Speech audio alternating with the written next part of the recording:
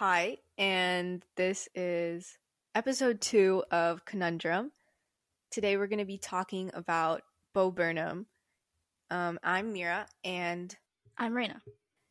alright, so there's been a lot of controversy about him in the past few years, especially with the release of his Netflix special Inside. And so we're going to kind of be unpacking that, talking about is he really performing white saviorism, and yeah. So, Bo Burnham is a comedian who's gotten really famous over the pandemic. His full name is Robert Pickering Bo Burnham, and he describes he describes his comedy as insult comedy, satire, and cringe comedy. He started out releasing music, really. He started by releasing his first special was Words, Words, Words. It was an album that was also ended up being a special. From then, he moved on to shows and specials. And what's really controversial about him, or what people have been talking about lately, is how much controversial stuff he puts in his specials. Yeah. And in his work. Mm-hmm.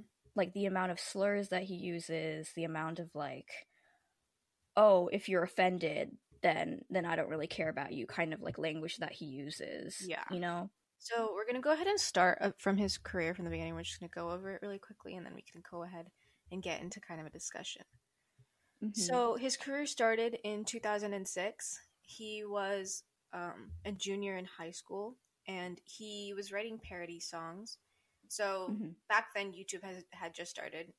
It had been created in 2005.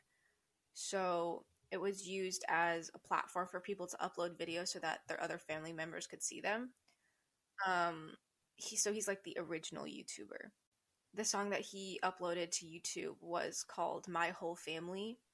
One of the lyrics is, "My whole family thinks I'm gay. I guess it's always been that way.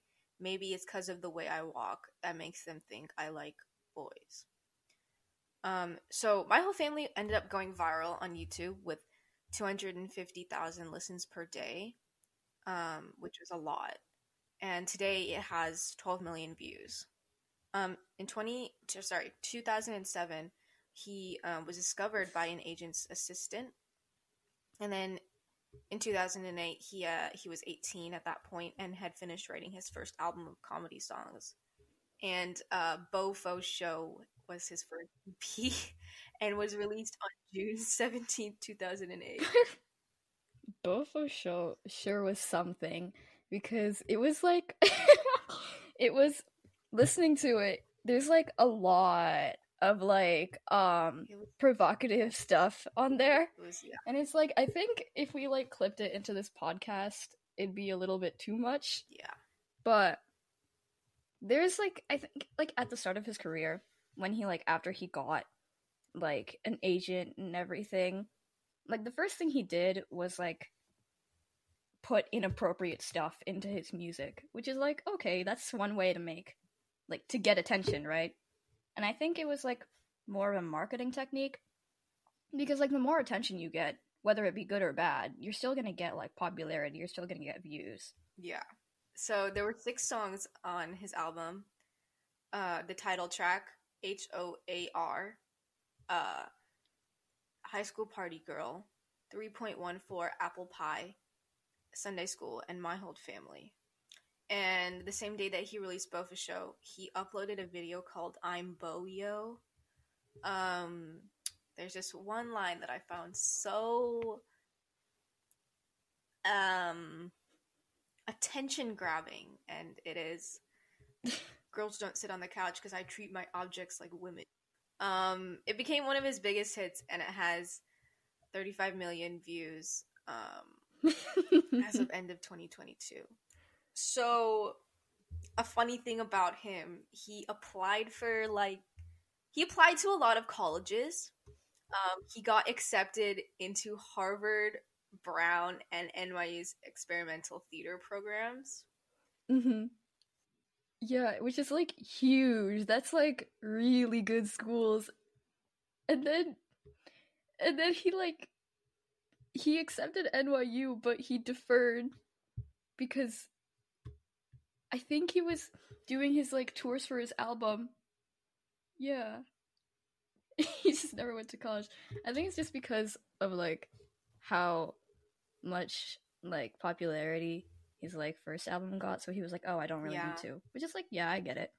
Okay, so towards the end of 2008, Judd Apatow, who was a writer director, hired him to write a screenplay for a movie that would be like anti-high school musical, and then the project like never went into production. Yeah. And from then on, he really went onto like mainstream media. He did like an interview with Jimmy Fallon. He went and did his first like kind of special thing called Words, Words, Words. He went on to Comedy Central. He made a show called Zach Stone is Gonna Be Famous, but that then got canceled. Um, that was like when his career really took off, you know? And then the rest is history. The rest is like people consuming his media on Netflix after he got his Netflix deal, and then all of like the controversy online with what he's been saying since then. So he kind of through 2010 and then 2014 he was just kind of, doing comedy shows, specials, just performing stand-up comedy for people. And then that is when he started experiencing panic attacks on stage. Yeah, throughout 2013 and 2014, he was active on Vine, which contributed to his popularity. And then his special "Make Happy" premiered on Netflix with critical acclaim, and it brought a new level of intimacy to his work, and it ended up getting rave reviews. He started working on a movie script about his anxiety, and that became the movie Eighth Grade. Yeah. So Eighth Grade premiered at Sundance in 2018, and it's 99% fresh on Rotten Tomatoes with 300 plus reviews. And then in 2019, he filmed Promising Young Woman, which won an Oscar, which I personally think is a really good movie. He planned on returning to live comedy at the start of 2020, but then COVID happened. And then he started working on Inside. Inside was released as a Netflix special, and it went viral, especially on TikTok. Many animations and trends called out, feelings of anxiety. And then this year in 2022, the Inside outtakes came out. I think the interesting thing with Inside was that it really marked like a transformation in his career, because earlier in his specials, because like on Words, Words, Words and What, he was really more focused on being like this funny presence on stage without any like time to be to use to talk about like serious topics. And in Inside, he talks about like the media, and he talks about all of these different like horrible subjects. Yeah, he hits a lot of different subjects within when he does Inside, and it's personally, I don't feel like it was as comedic as his other stuff. I think it was like the fact that he didn't have to do it in front of people. Yeah. Because it was partially his like stage like anxiety that like forced him out of like talking on stage. And I think because he didn't have to deal with trying to get people to laugh at him, like not at him, but like what he was saying, he could like say whatever he wanted, you know? So the entire topic of this episode was the controversy he has surrounding his white saviorism and his like wokeness. And I think that Inside, it was a step like closer to it, because earlier he like makes really controversial jokes about like different races and different like sexualities that like linger on the verge of being problematic, but he doesn't actually mean it. So it's not seen as problematic. But inside, he immediately goes through like this list of problems, like bam bam bam, consumerism, the media, blah blah blah blah blah. And he isn't trying to make it funny or like save the audience or like comfort the audience about it. Yeah. It's kind of morbid, Yeah, it honestly. is. But I do wonder if it's morbid because it makes the audience uncomfortable. Because I think that's what morbidity is. no, I mean, I read this quote once where it was like art is created to make the comfortable uncomfortable and the uncomfortable comfortable. Art, oh yeah, yeah, yeah. Art is meant to comfort the disturbed and disturb the comforted. Yeah. And I'm wondering if people are like irked by Bo Burnham irked by Bo I love that word. by Bo Burnham because he makes people uncomfortable because he talks about these very real things. Yeah. He's making the comfortable people, the people who don't have to deal with all of these like topics, uncomfortable because he's saying these problems exist and nobody's like, you guys are all ignoring it. And it's like bringing it to our attention is uncomfortable for us. It's morbid. And so we don't want to hear it.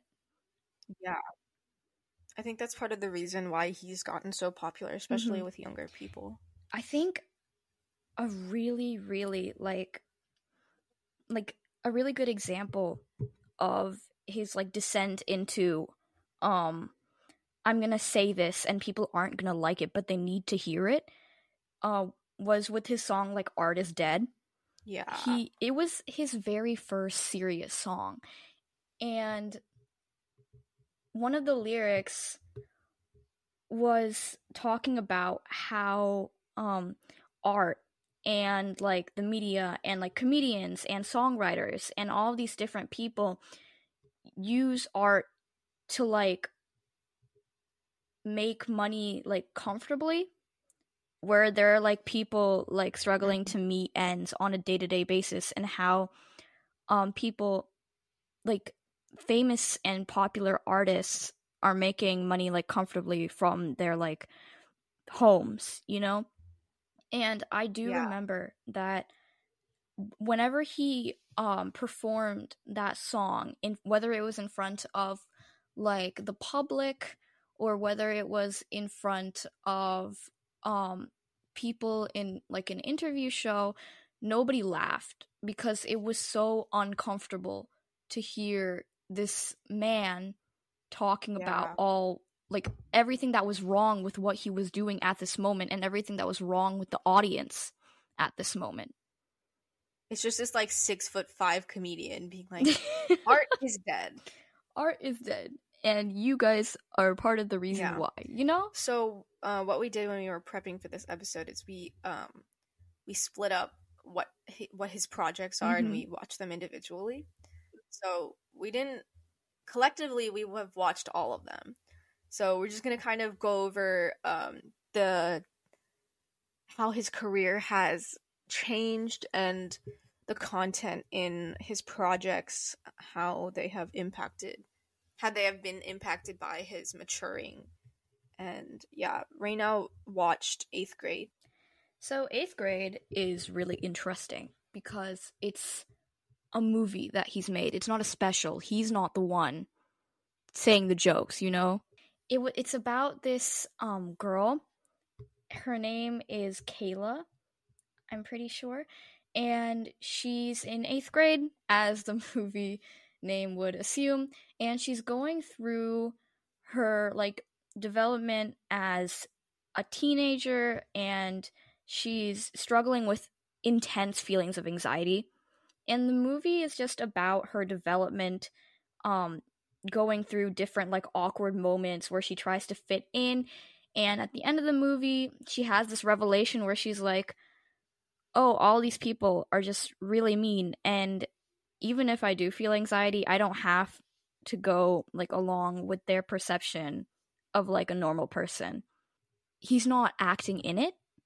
And so I was curious to see what he would make like the actors like convey.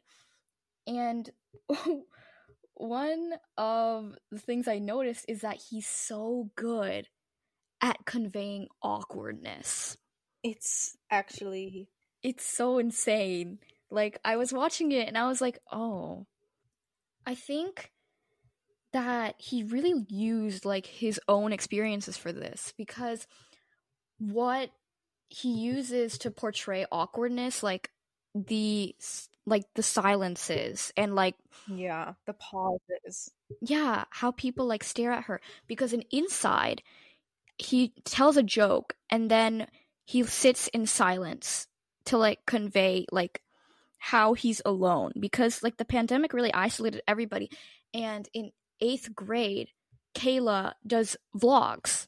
She does vlogs, and at the beginning of the movie she closes her vlogs with her like signature catchphrase, and then she just sits there for like an entire minute in silence. And you just, Bo Burnham as a creator is able to make the audience feel so uncomfortable without even trying, and I think that's a really, really, really interesting skill. Yeah, because I know that a lot of screenwriters and producers and directors struggle with that. Yeah, like in Disney XD, I remember growing up on Disney XD films like Austin and Ally and like Yeah. Jessie, and there would always be these films about high school where like the main character is like, oh, this mysterious like new girl from like another town who like goes to high school in this like rugged rural like, Yeah. like you know so what I mean? Good, not like other girls. Yeah, and it's like Bo Burnham. I think what was so uncomfortable about this movie was that it's so real. Like, Yeah. the subtle undertones that he puts in this movie, like, he doesn't have to say, oh, this girl is getting bullied, oh, this girl is being ostracized, because you can feel it in the way that he's told these actors to like portray their feelings, and all these like the dialogue that he's created, you know? Yeah. So the next one, his oldest special, was Words, Words, Words. And this was at like the beginning of his career. So he did not have much experience and he was just trying to put himself out there. But I did notice that every single thing he said in this special was problematic. Like, every single time he opened his mouth, it was, oh, the Jews, oh, the gay people, oh, the black people. I was just sitting there like, oh, he never really gives his audience a break. And it's something, because he bases off his entire special on his controversial takes, you know? And I find it really funny that you can't find this special anywhere. because it's so problematic, because if anybody watches it, he's gonna get canceled so fast. He's gonna get, because Yeah. I started watching it and I was like, I'm sorry, I can't. It was the first 5 minutes, I was like, oh, that was kind of racist of you. And I think that Words, Words, Words was like the epitome of, this is something, the epitome of a middle school boy obsessed with dark humor. It's no, I can say this because it's just a joke. It's just a joke. You're being too sensitive. You know? Yeah. It's like, I don't. It's the only thing I can say about this is I'm glad that he's gone out of this stage of saying whatever Whatever he saying whatever thinks. gets him views. Yeah, you know, like, ugh, that's It was most certainly a journey. it was a journey actually. I like immediately collapsed after I watched it. Okay, I think after that, his next special was What? Yeah, it was What? Um, so similar to Words. His humor is just self-deprecating, which in and of itself isn't a bad thing, but he just doesn't do anything else. Um, it's it's like there's nothing to laugh at. You know, homophobia, he was said the F slur like a bunch of times, and his what I noticed with that Oh special my is that his god. preferred method of humor, aside from dark humor, is just shock humor, and it's just not funny. Especially, I think this was impacted by the way that he. I think it was impacted by his age. I think he was very young when this came out. I think he was in his early 20s, like 21 or He was 22. very young. And it was just, he said the N word, and it was just, Oh god.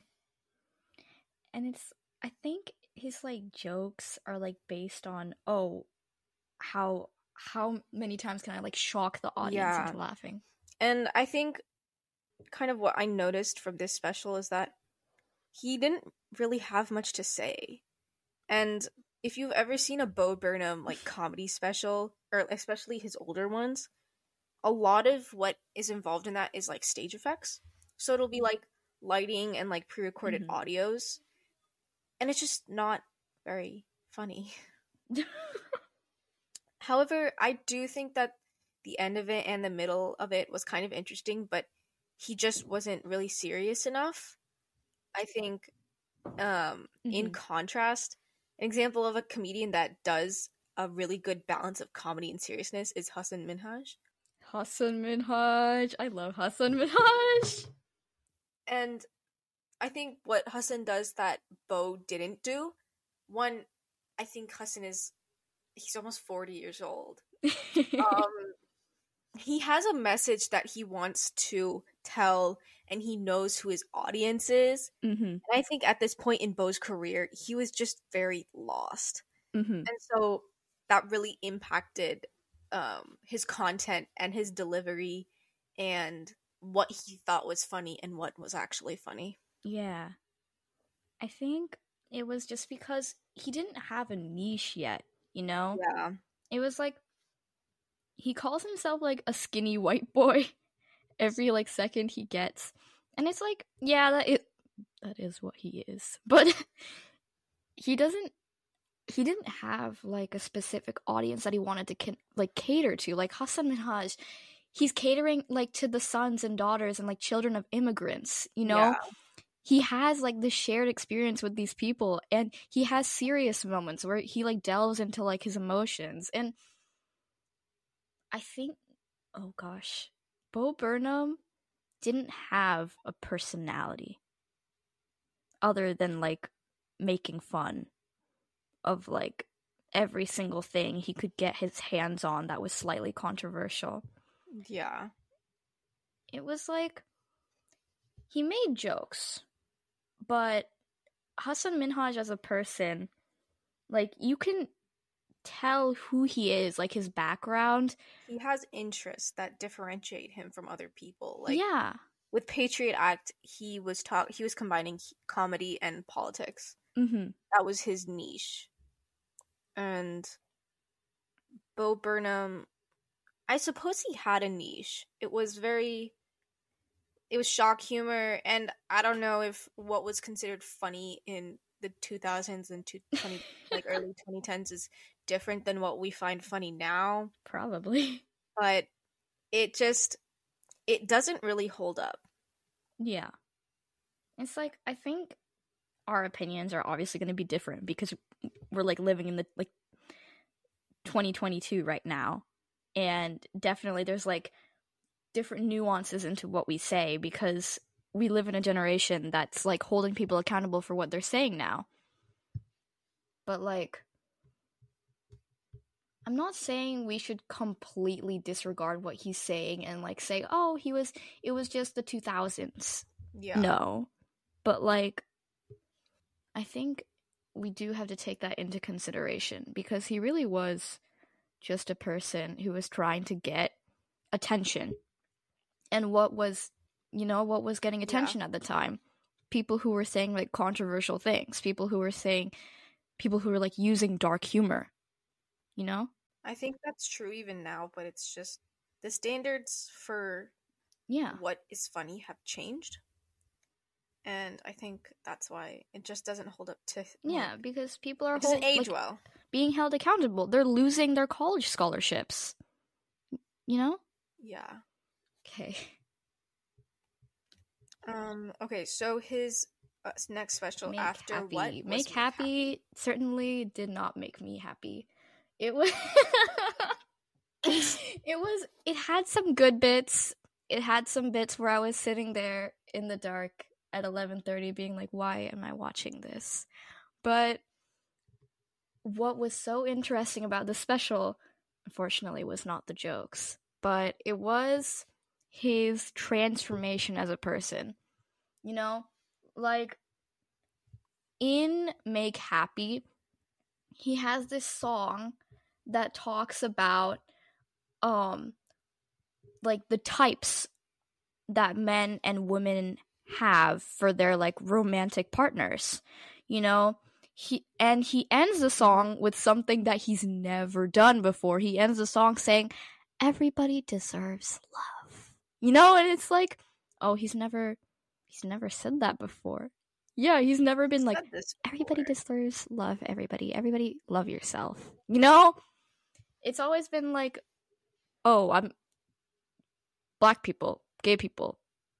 Look at those immigrants. You know, it's like Yeah. I think Make Happy probably is his words coming back to hurt him because he started realizing Yeah. words do matter, and he has to become this empathetic person because that's what people like need. You can't have somebody in media that just makes jokes about people while like not proving that they're a good person, you know?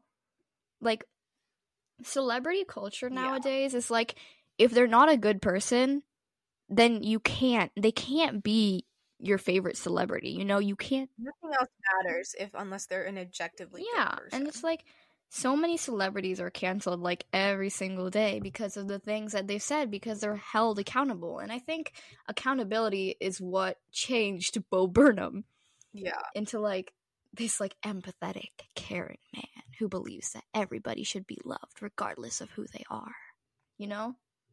And he kind of externalized his jokes by like using other people as part of his source material, but in Make Happy, he gets way more self-deprecating.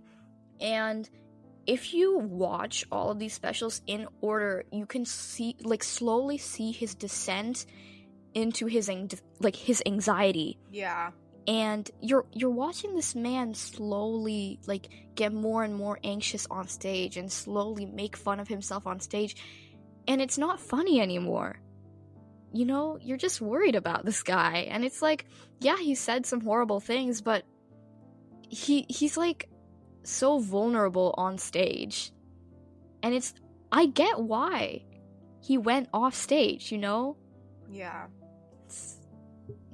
It sure was something. So, speaking of anxiety with Bo Burnham, I think that definitely existed for him when he was doing those specials, but he said in an interview when he was talking about, you know, how he came up with the concept for 8th grade, and he was talking about he said, quote, and like my anxiety didn't really wake up until I was maybe a sophomore in high school, and I was, you know, in and out of the hospital with stomach problems thinking I had some gastro issue, and it was really just, I'm just nervous. Mm-hmm. I think it's really interesting that it manifested in panic attacks, and it manifested in panic attacks later in his career. Mm-hmm. I think a very interesting interview that he had was an interview about 8th grade and how he directed the movie. And in the interview, he talks about his decisions directing. And he says that a lot of his like personal experiences in high school brought forth like what he decided to do in the movie, how Kayla's like development would go. And I think that's really interesting because 8th grade didn't end with people like being like, oh, Kayla's so awesome. You know? It ended with her being like, oh, people think I'm awkward, but I don't have to live with that guilt. I don't have to feel guilty about my own actions, about the fact that I don't fit in, you know? Yeah. It's like, it's very real. It's not like Disney XD, you know? Like I've said it like before, but like it's not like this fantasy world where like everybody automatically likes you and you get like a happy ending. And yeah, I think the fact that Bo Burnham like pulls from his own experiences as like a high schooler and like talks about these very real issues is why he's so popular. So, speaking on the controversy that surrounds him now, we took a bit of a look into what many people have talked about regarding his art, whether it's performative or whether it's genius or whether it's talent or whether it's like media that just like uses other people's like experiences for clout, you know? Mm-hmm. And I think what's really interesting about his art, about his media, is that he talks about these issues. He says that they're there, but there's no lesson. There's nothing that you can like go out and do, you know? He doesn't say, "Oh, go support local businesses. Oh, do your best to stop consumerism." It's kind of like this tragic media that says, "Oh, this is what's happening. The world is ending," but that's it. You know? Yeah. So, I watched a video, a YouTube video called Bo Burnham's Inside and White Liberal Performative Art by, hold on, let me check. I'm not sure who it's by. It's by FD Signifier, and it kind of went viral. It has almost 2 million views now, and it was posted about a year ago. So, his framework, the way that he talked about this is, he painted Inside in a positive light. He didn't say it was bad. And honestly, I don't think it's bad either. I just think it has a lot of content that can be discussed. Mm-hmm. And what he said, what the YouTuber said, what he was describing Bo Burnham's art as an inside is liberal performative art, and he describes it as any art form that evokes and presents a worldview that is intrinsically white, intrinsically liberal, and at least some level is very self-aware of this fact. And I thought that was interesting because, well, I agree that Inside was very, very intrinsically white. Like, he talked about all of these issues about racism and all of this stuff from a very white perspective. And it's definitely liberal as well. He came at it from a very, like, we need to fix this kind of point of view. And he is extremely self-aware, and I think that's what gets him a lot of attention. Extremely self-aware. On like multiple occasions, he's said, "Oh, I'm a white man," and he like he says, he makes a point of, "Oh, nobody would want to hear a white man talking about this topic. Why would a white man blah blah blah blah blah?" You know? It's like, I mean, I get the fact that he really wants to be like, he wants to make a joke out of it. He's saying, oh, but nobody wants to hear the white man say anything. Yeah. You know, but I think the problem with that, like, line of thinking is we do want the white people to do something. You know, it's like, I was sitting there like, so? Like, you're white, so? Here's the thing. POC and marginalized minorities and people of, like, marginalized identities can't spend every single waking hour, like working as activists, you know? Yeah.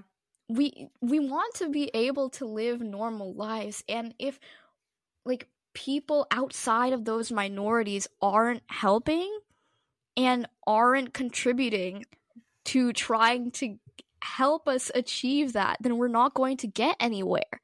It's just tiring. It is tiring. And this man, he's partially there.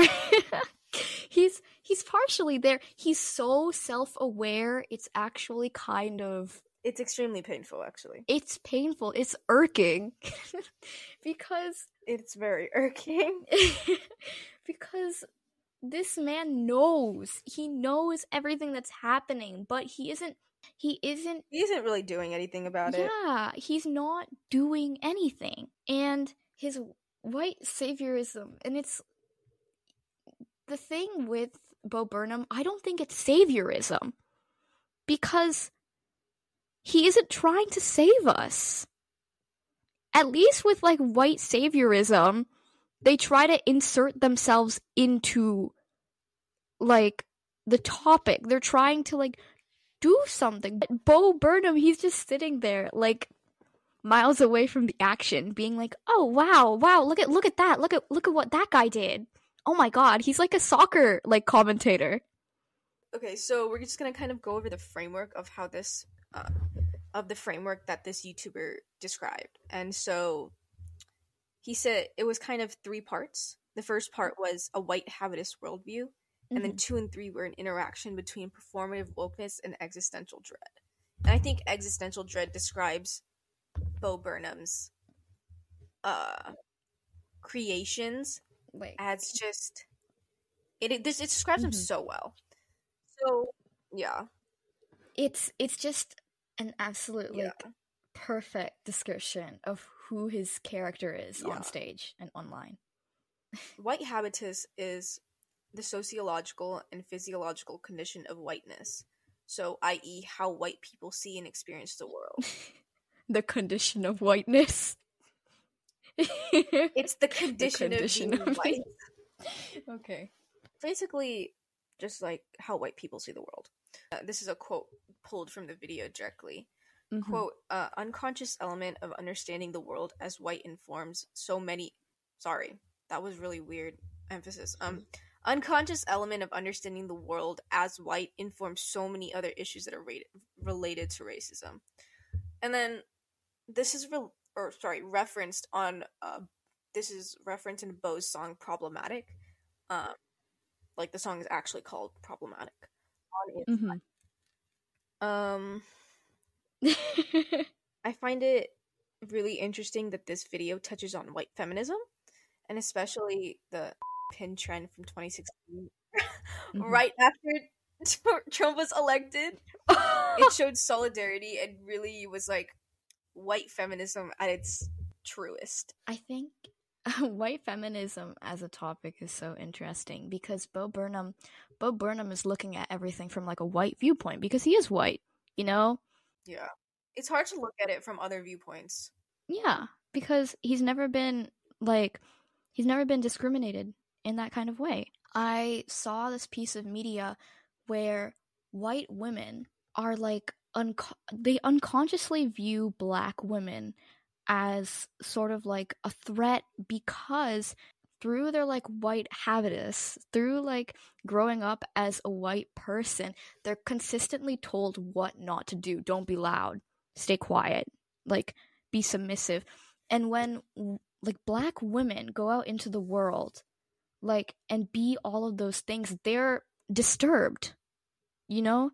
It is racism. Yeah. It is unconscious bias. But I find it so interesting that it's part of white culture. You know, like white culture like takes all of these ideals, and then when these people are thrown out into the world, they put these ideals into like spaces meant to empower people, like the LGBTQ community, like feminism, like anything really. It takes away spaces for other people to talk. I agree. And I feel like this is a quote from the video again, but white habitus, at least in America, it teaches people, and this is kind of a testament to, pack mentality versus like the individual. It teaches people, especially white people, that social problems are mostly the problems of individuals. Mm-hmm. That overall the system works and treats people fairly, and it's the individuals that make immoral decisions that hurt other people, and that's just not true. And I think it's really interesting that the YouTuber FD Signifier commented on it like this, because I think he's coming from a point of view that isn't talked about as much. Mm-hmm. I feel like a lot of the time people are they talk about issues as if there's one person behind the whole thing, when in reality it's us as a society that perpetuate these issues. And I think you can really see that well in Bo Burnham's content.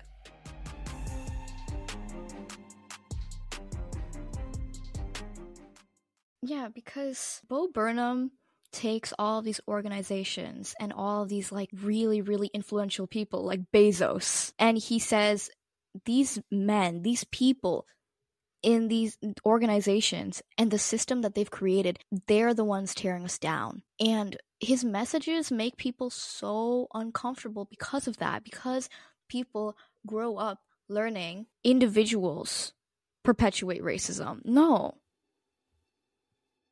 it is us as a society, as like the education system, the justice system, the police, systems are the ones perpetuating racism, perpetuating discrimination.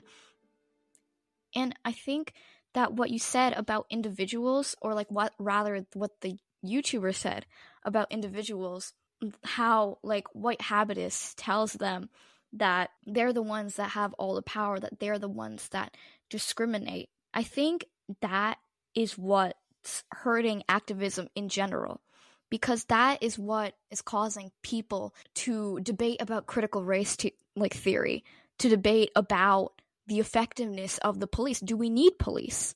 Well, people see it on two different viewpoints. They're like, oh, we need the police because who's going to protect us? Of course, but where does the police come from? It's like all of these different viewpoints coming together, but people aren't able to think any other way because it's what's drilled into us. But that's definitely not saying that we can't change.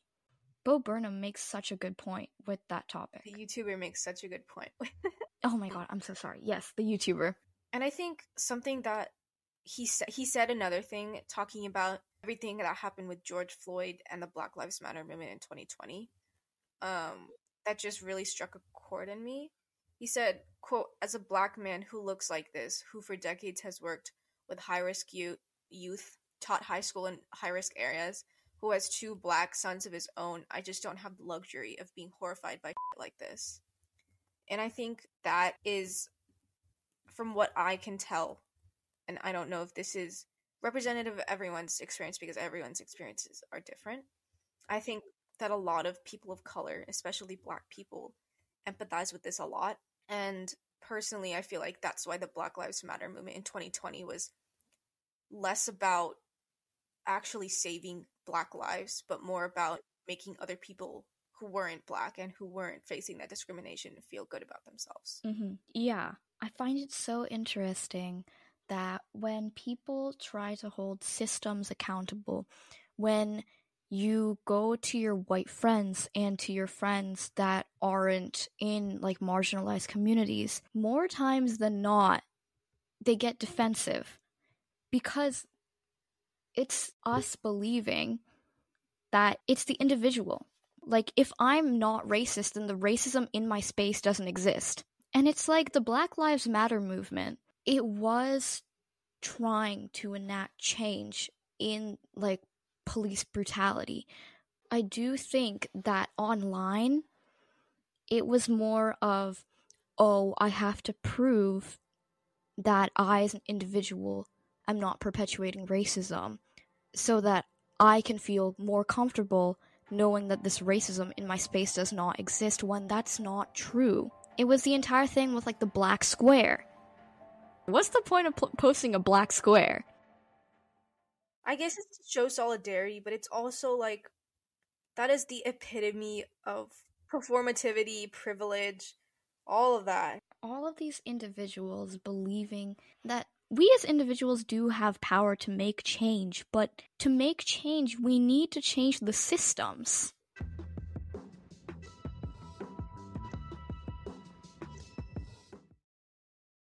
It may seem a little bit harsh, but telling your brother to not watch Andrew Tate anymore and him being like, okay, sure, I don't believe in Andrew Tate, isn't going to change much.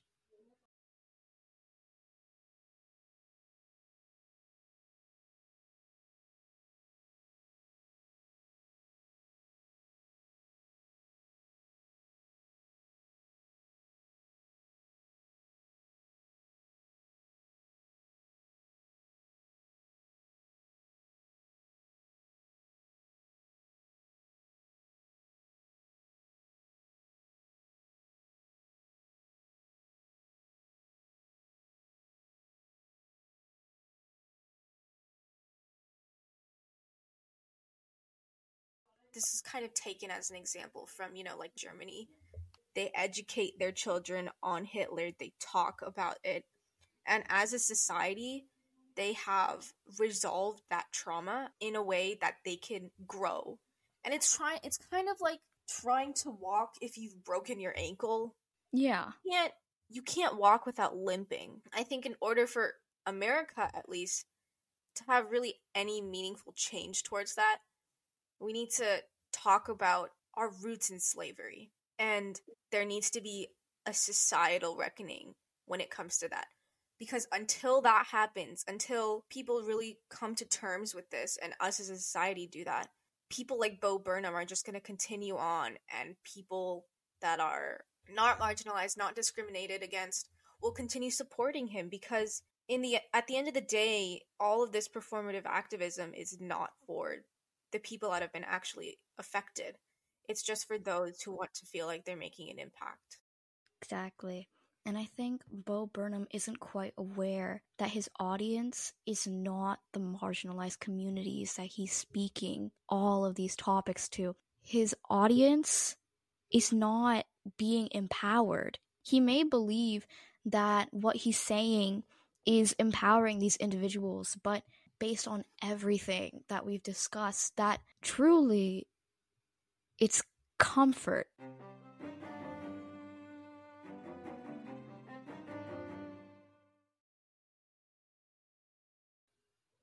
It's like, oh, if I talk about this and this and this, then I've solved the problem for myself. Yeah. And that kind of ties into another thing that the YouTube FD signifier said. He said, when white people describe racism as evil, they mythologize it. White people either knowingly or unknowingly create distance from themselves and the system of white supremacy that makes racism in all its permutations possible when they call racism evil. And it's like mythologizing it is such a good way to talk about it, because these people, they know that these things are in place, but most of the time, rather than not, they will take these subjects and immediately go, well, this doesn't apply to me.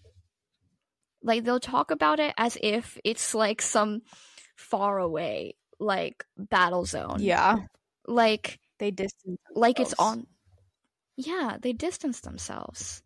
And to tie it all together, he offered an interesting question, FD signifier. Do I want to change society, or do I want to feel better? And that in and of itself is existential dread. Mm-hmm. That is, reckoning with our history, performative activism, all of the consequences and, the resistance to address real problems and instead to want to comfort yourselves to feel better. That is what existential dread is, and that is what Bo Burnham is the epitome of. Mm-hmm. To tie it all together, Bo Burnham truly is a talented individual. Yes. Like, despite everything that we've said, I know that for like the past like 20 minutes or so, we've been going, Bo Burnham, this and this and this and this is wrong with him. But he is talented. He can make like song lyrics, he can make media that's able to relate to people and create something profound within his audience. But you have to make sure to not isolate yourself from like the subject, even if you aren't in the marginalized community. Yeah.